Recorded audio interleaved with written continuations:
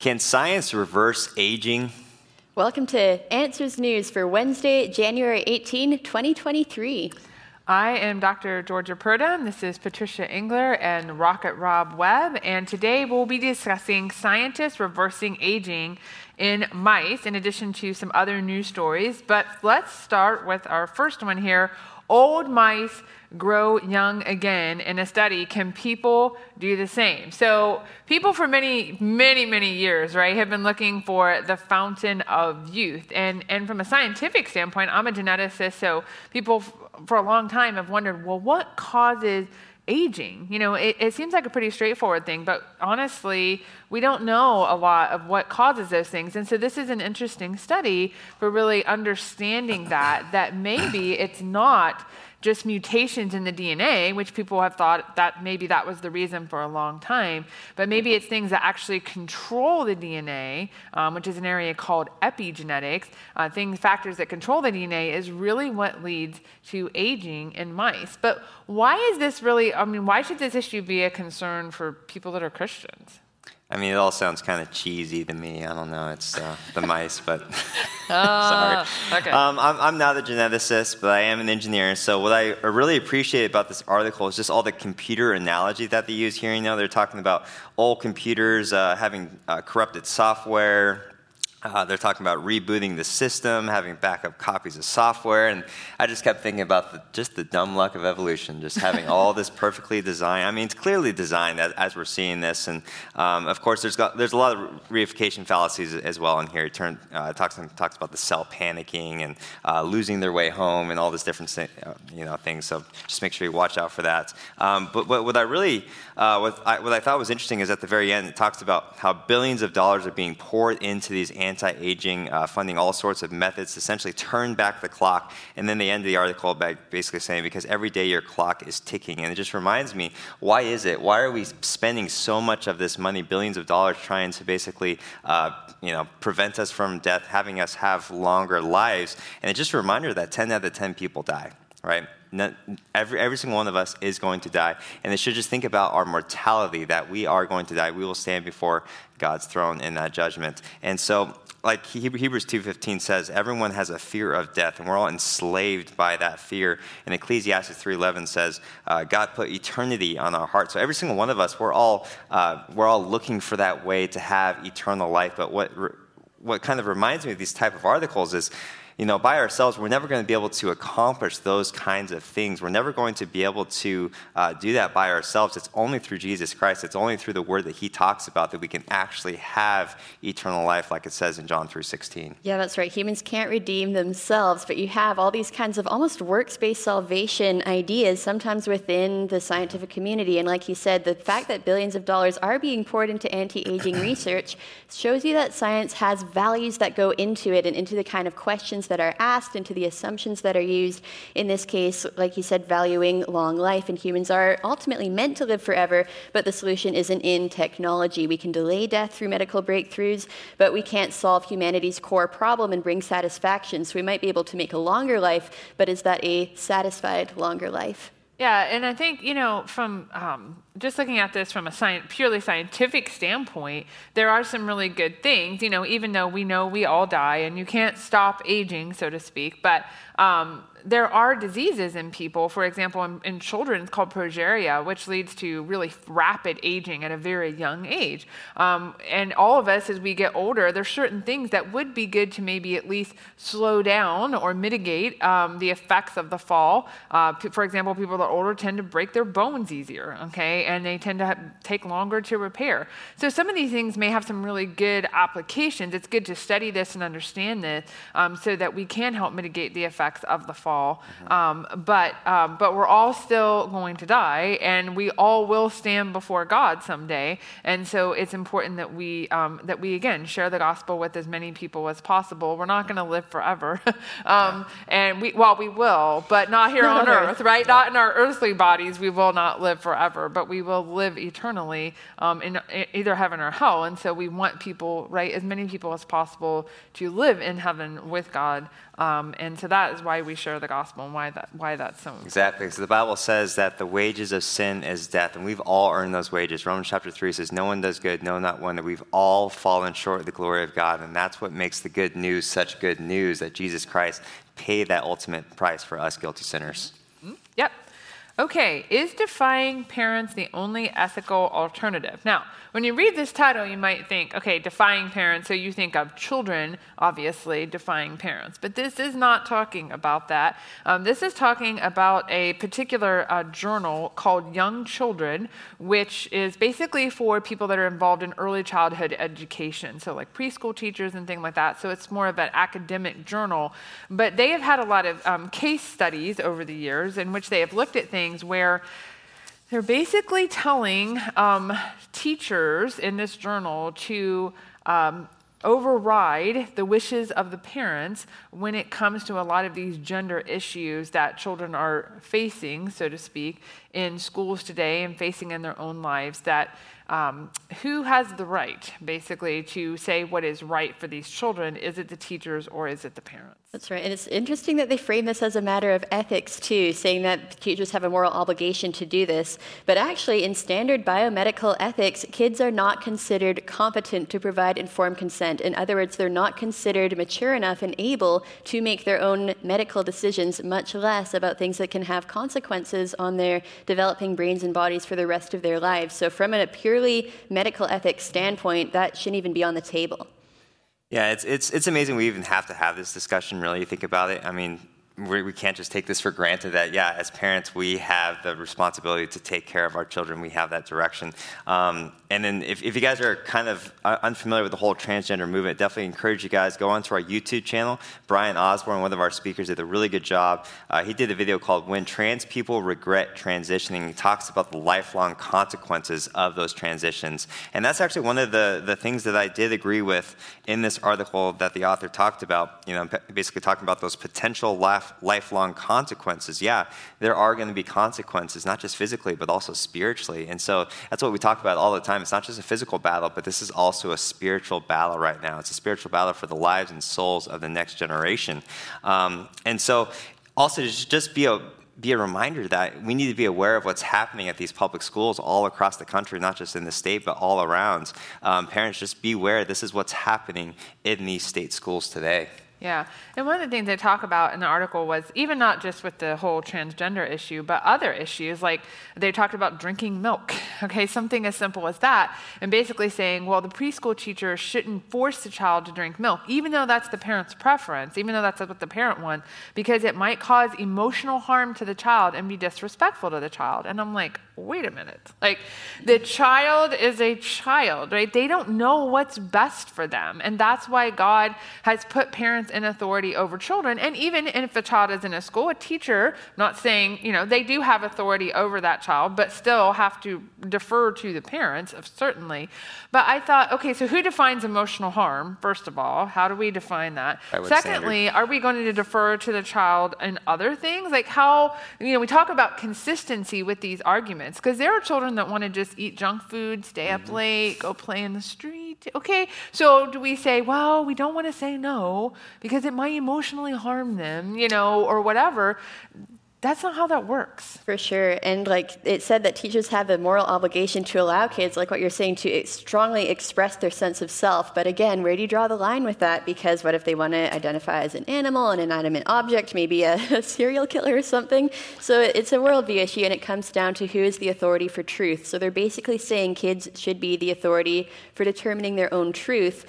So then it then becomes an issue, parents' rights versus kids' rights, and they frame it as respecting the child versus respecting the child's biology or respecting the child's parent. So it is a worldview battle for sure. And going off what Georgia said, I actually have a 5-year-old, a 3-year-old, and a 2-year-old at home, and I can tell you, it is a battle trying to get them to eat their vegetables, brush their teeth, go to bed, because they want to stay up all night, they want to eat junk food, and am I just going to let them have what they want because of their so-called emotional stability? No, I want to do what's best for my child. I want them to to get the nutrients that they need. I want them to brush their teeth. I want them to clean up their room. It's even though it sometimes causes a big tantrum, they don't want to eat anything, but we think about what's best for them, and that's what it is. As parents, that's what we're called to do.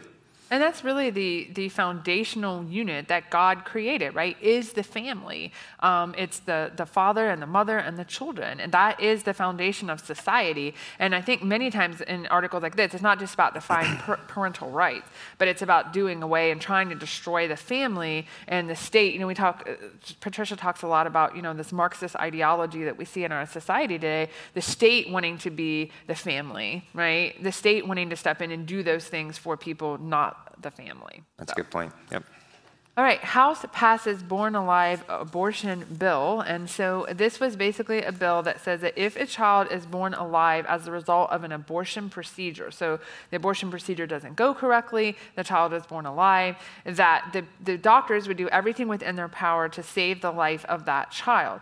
And so it just kind of boggles your mind to think that we even have to try to pass a bill like this because again, doctors aren't, right? Because this is supposed to be abortion, and the idea is that the child would die as a result of this. Well, if they're born alive, we let them die, right? Because that was the original intention, anyways. And so that we even have to have legislation for this is just it's hard to fathom. Sure. Yeah, it's amazing that we can't just take this for granted. And what really surprised me was the vote here. It was 220 to 210, and I'm just thinking, how could you vote no on this? I mean, you have a child right in front of you that was born. How could you not take care of that child who was made in the image of God from the moment of fertilization? That life has value because that life is made in the image of God, precious and wonderfully made. And by the way, we actually have one of the best, I would say, best in the world, pro-life exhibits here, fearfully and wonderfully made. So if you guys haven't checked it out, come on down to Creation Museum, check it out here. And just what I thought was interesting, though, was a lot of these Republicans, I think what's part of the root issue here and why we have such issues with these bills is it's essentially they're trying to find this middle ground on the issue. Basically, they're trying to take that stance of neutrality. And it's something we say here all the time. Neutrality is a myth. There is no neutrality. You're either for me or against me is what Jesus Christ says.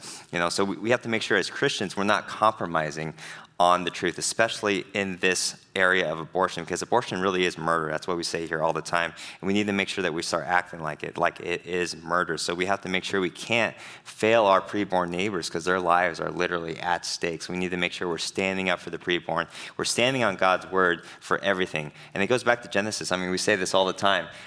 We get the value from life based on Genesis chapter 1, that we're all made in God's image. We're all precious image bearers of God from the moment of fertilization. Absolutely, well said. And when you don't have that worldview foundation, these inconsistencies come up, and that's what bills like this highlight. So in this case, without this bill, you can have two babies born at the same developmental stage in the same hospital. In one room, they're trying to save the child. In the other room, they're trying to take the child's life. So that should show you that there's something very off here, and those inconsistencies are also present still in the womb as well.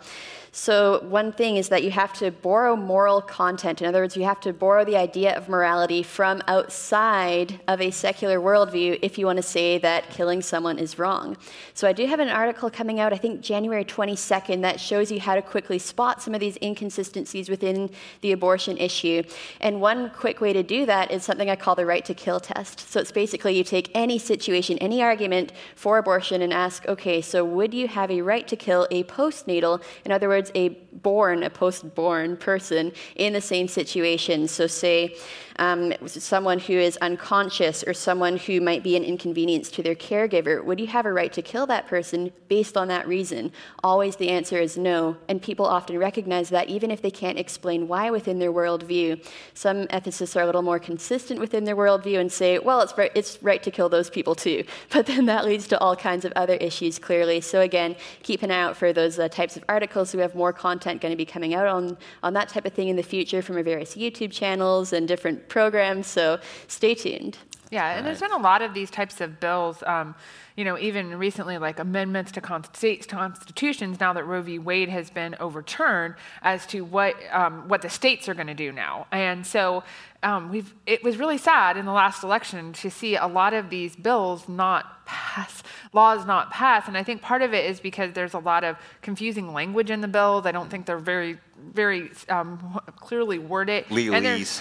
Yeah, and there's a lot of propaganda around it too, sadly, by people that are pro-abortion and saying things like, well, this is going to prevent women who have miscarriages from getting the help that they need. No, that's just propaganda, right? And that's the problem with it. And so I would just really encourage Christians, anytime something like this comes up in your state, to first of all, really look at the language, how it's worded, and understand how you should vote, to vote for life, right? And to vote and to really think about these issues and be educated about these issues so that you can vote properly, so we can get these things passed to be able to save the lives of these unborn children. And so it's just really, really a reminder to all of us that we have a duty to that, a civic duty and a moral duty and a biblical duty to do those things. Yep, good reminder to go out there and vote properly. And how we know how to vote properly, again, it goes back to God's word. It goes back to that biblical foundation. That's how we know how to vote properly. Does it align with God's standards or not? Right, scientists study life's origins by simulating a cosmic evolution. Okay, so my first question is, when I look at something like this, how do you simulate a cosmic evolution? Because this is something that's happened in their mind 4 billion years ago, okay? Or maybe even before that, maybe even, because they're talking about these things happening out in the universe, so to speak. So that's older, that's supposedly 15 billion years old. So how do you know what those conditions were like? I mean, how can you even, you're just having to guess, right? And you're having to put a lot of intelligent design into this, right? To be able to make this happen. But basically what they've decided they've come up with this, right? And they know what it was like. And that they find these certain amino acids, right, on things like asteroids. And so could that have seeded life on Earth or been some of the starting points? And just so you know, amino acids are the building blocks of proteins, right? And proteins are what make us up mainly. We have fats and sugars and nucleotides, but mainly it's proteins. And so the idea is that if we have amino acids, then we could have life. Right. And you see in these types of simulation and model-based experiments, first of all, when you hear the word simulation or model, you can immediately start asking what assumptions went into that. Models are only as good as the assumptions that they're founded on, and in this case, it's very evolution-based assumptions, clearly.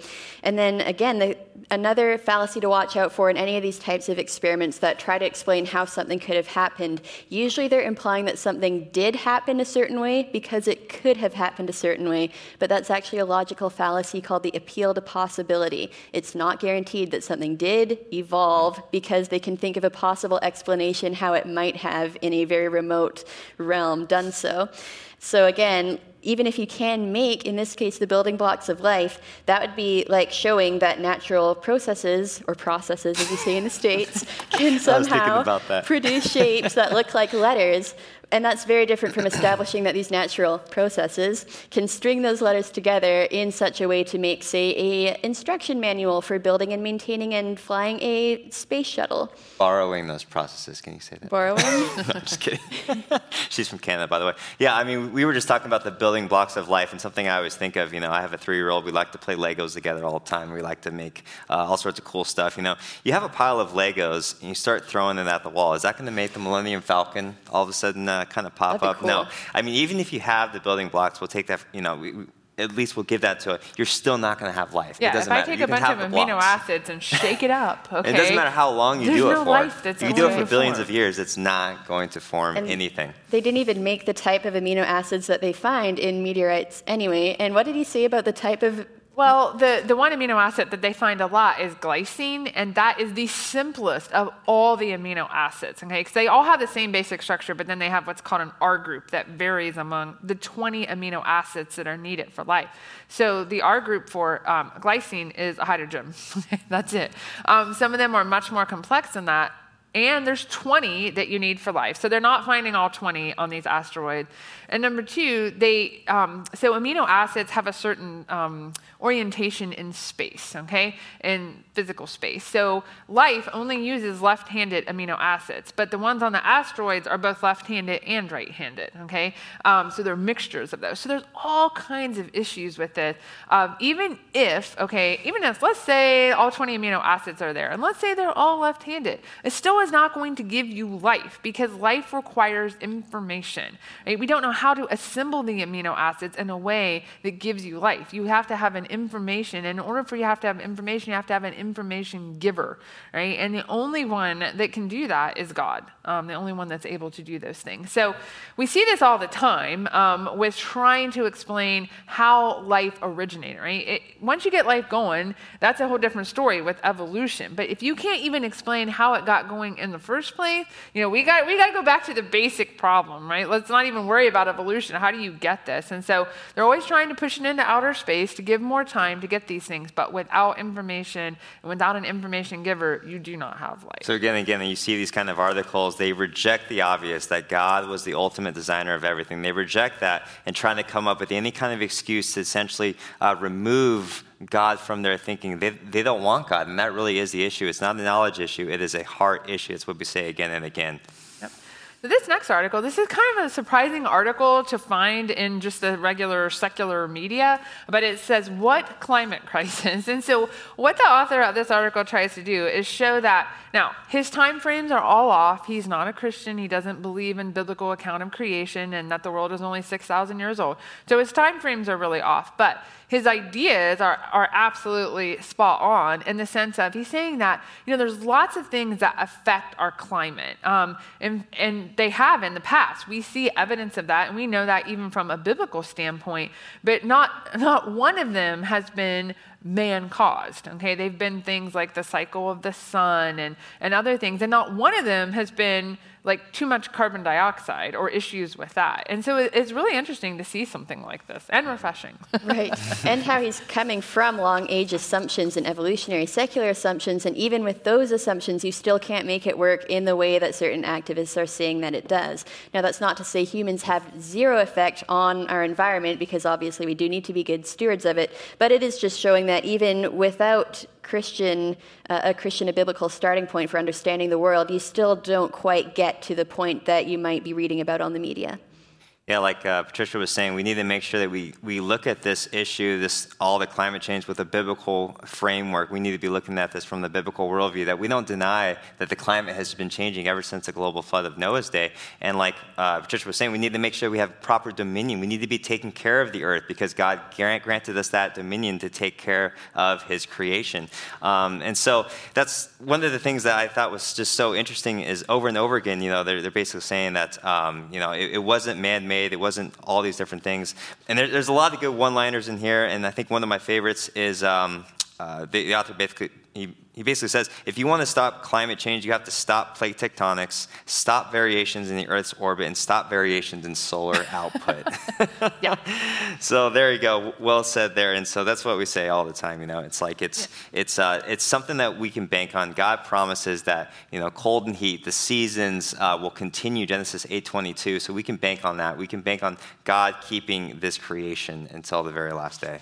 And that there was a major change in the past. A lot of times they'll say the present is the key. The past is the key to what's going on right now. So how it's happened in the past is how it's happening right now. They don't take into account any catastrophes or anything like that. And so that's problematic. And so we know that a flood occurred, about 4,000 years ago. We know that that caused a major, climate change, and that the Earth is just still kind of settling down as a result of this. We know there was one major ice age that occurred right after the flood. And so we know that there have been those changes in the past and caused climate change. But again, none of that is man-caused, so to speak. And so we have to be really careful when people say, trust the science. And we've learned that a lot over the last several years, right? Yeah. But we see this in the gender area. We see this in, so many other things. And so we have to be really, really careful that we realize that things are usually way more complex than we realize. There's a lot more going on, and really use our biblical worldview to evaluate those things, like you say, and trust God's word. And it is a biblical worldview that gives you the foundation for caring about the climate and humans in it in the first place. Yeah, because in the atheistic worldview, why bother? I mean, everything's just matter and motion. Everything's just time and chance acting on matter. So in that worldview, why care? So you actually see them borrowing from the biblical worldview to even have that. So obviously,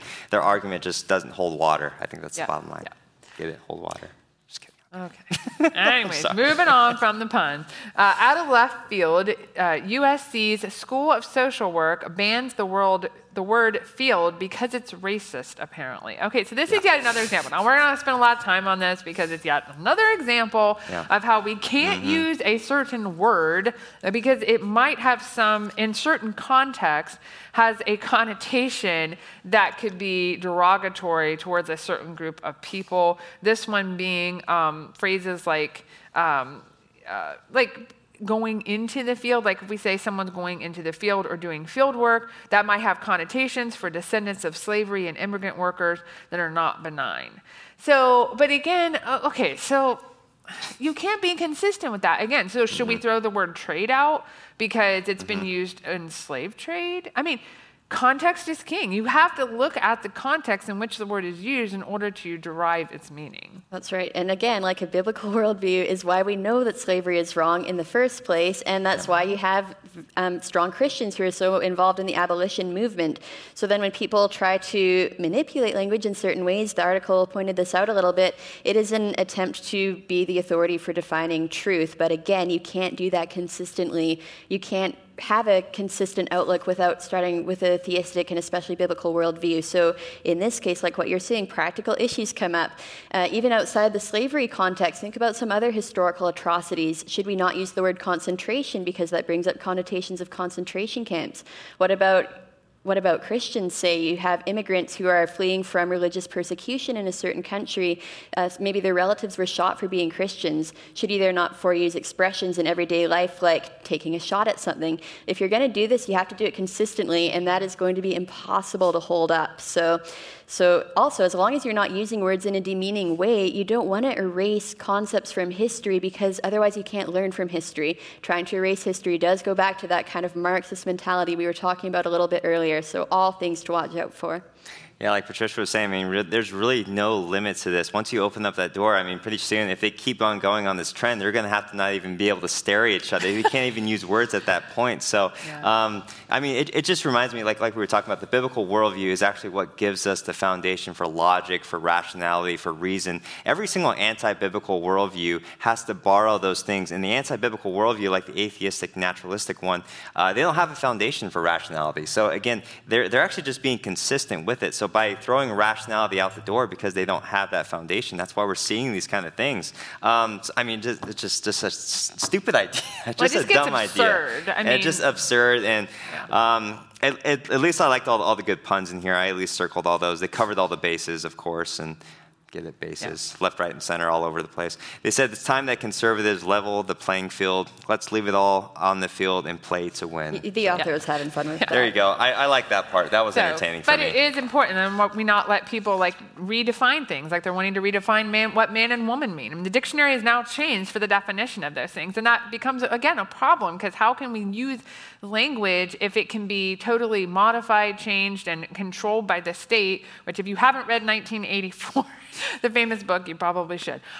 Because, again, that's the whole idea that the state controls these things, and we don't want that. I mean, that's not a good thing. And so, again, we have to be reasonable with these things and understanding with these things, and it's important to, again, assert those basic truths that are upheld by God's word. Yep. Okay, lastly, prayers for Damar. Faith emerges in moment of crisis, even as America grows more secular. So this actually, Rob, you were watching the football game. I was. I've watched a lot of football over my life, and I was actually watching the game. I was watching the Bengals, our home team here in the Cincinnati area, Houday. So yeah, I was actually watching this game, and it was probably, I don't think I've ever seen something like this. I mean, the hit from T. Higgins, it looked like just a regular hit. You see him pop up, and then he just sort of collapsed a few seconds later. And it was really a scary moment at that time. And essentially, he died on the field, and the paramedics had to come and try to bring him back. And then they brought him to the hospital. They had to do it again at the hospital. It sounds like from the latest updates, he's in a somewhat good condition. So we praise God for that, of course. And one of the things I keep saying is we need to make sure that we continue to pray for him, not only him, but his family as well. His family is going through a really tough time with all this, especially all the Buffalo Bill organization going through this.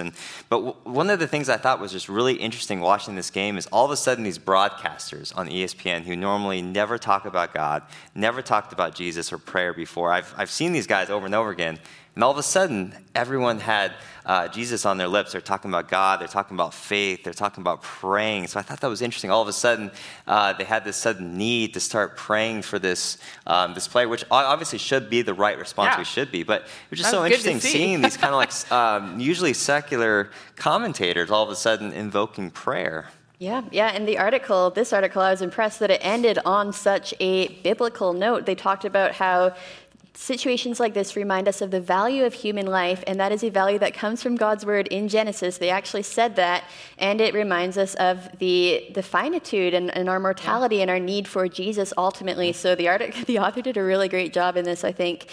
And also, situations like this remind us that when someone is in a life-threatening situation, praying and caring are the right responses to that. So that then is a reminder that if they're the right responses for a situation involving one football player's life, how much more are they the right responses for the situation we're seeing elsewhere in the world where, according to the World Health Organization, you have 73 million babies being killed by abortion every single year. Praying and caring and doing something about it is the right response for that. And I think it shows, too, that, like, just as much as people want to say America's becoming more and more religious, the rise of the nuns, the NONESs, and, but really, in all honesty, I think a lot of that is a vocal minority. I think even if, not everyone, I'm not saying everyone's a born-again Christian, but they do have a respect for God, they do have a belief in God, and so we need to remember that, and we need to remember that people's hearts are really ripe, I think, for the Word of God and for knowing the gospel, and we need to do our part in using things like this to really talk to people about, hey, you never know, this was a young man, he was in his 20s, right? It can happen at any time, any place, and you need to know where you're going when you die, and so a real opportunity for that. And we have actually a great book called How Could a Loving God that really deals with this issue. A lot of times when there's suffering and death going on, sometimes the reaction from people is, well, how could God do this? Why would God strike this person down, in the prime of their youth? So how do we have an answer for that, right? Because people will either turn to God or turn away from God, but either way, they're thinking about God. And so it can be a real opportunity to talk to them of the fall and why these things happen and the gospel, again, and salvation through Christ. Go ahead. Did you want to say something? No, I was just going to say, I think, just real quick, the author did a really good job just laying out everything. And I thought he did a good job of quoting Benjamin Watson here, who's he's a tight end who used to play for the Patriots and the Saints. He says, life can change in the blink of an eye. Damar's injury has made us all wrestle with this truth. It has served as a reminder of our own mortality. While we pray for him as he fights for his life, we must ask ourselves, where will we spend eternity? So definitely, I think a good one to just kind of end on that one. Yep. And so one more resource, and this is just a little self-promotion. So, no, this is a new book that we have out. It's the first time we sold it here Hot off the presses. Yeah, Crafted by God. So this is a really great, interactive, engaging book for children that talks to them about the development of life in the womb. Also talks to them about things like the gender issue, the race issue. We talk about things like abortion. It's got a lot of cool, like little interactive things where you can interact with your kids on this. It's great for parents to read through with their kids. Older kids can read it on their own. And it really goes along nicely with our Fearfully and Wonderfully Made exhibit that we have here at the Creation Museum. So my friend and colleague, Stacia McKeever, and I, we co-authored the book. And so we're really happy to see this out, a really truly genuine pro-life book for kids. A couple of other things. Now, how many of you remember these? Okay, Viewmasters, right? Awesome. I used to play with these. These are cool. So 3D slide viewers, okay, and so we have those now. It's come back, retro's in, right? And so we now have these for things like our Fearfully and Wonderfully Made exhibit, True Traveler, the museum, the Ark Encounter. So be sure to pick these up, right? Low tech, but I love it. Kids are still fascinated by these things. I think that's great. So you can pick those up in our bookstores at the Creation Museum and Ark Encounter. And then we also have our our VBS for this year, Keepers of the Kingdom. So if you are a VBS director or you do these, are involved in these things in your church, we have a tremendous VBS program. We still have room. We have almost 1,000 people signed up for our VBS Showcase event, which is happening not this Saturday, but next Saturday. We also have the Stand Firm conference the day before that. So if you want a lot of really great teaching and understanding what our VBS is all about, you need to come and check this out, because as a VBS director myself in my church, and churches that I've worked in, there's nothing else like it. It's truly apologetic, gospel-oriented, really, really meaty content for kids.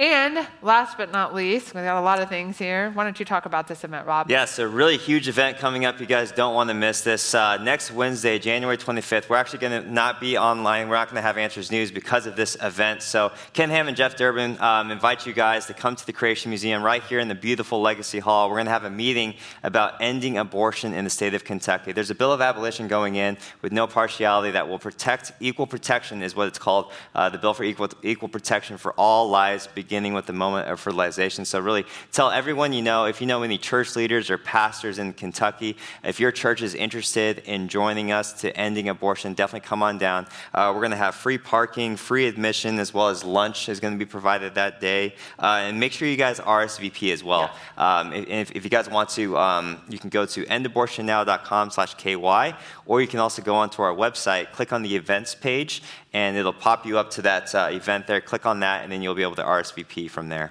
Okay, great. Well, we're out of time for today, so we'll see you back next week. God bless.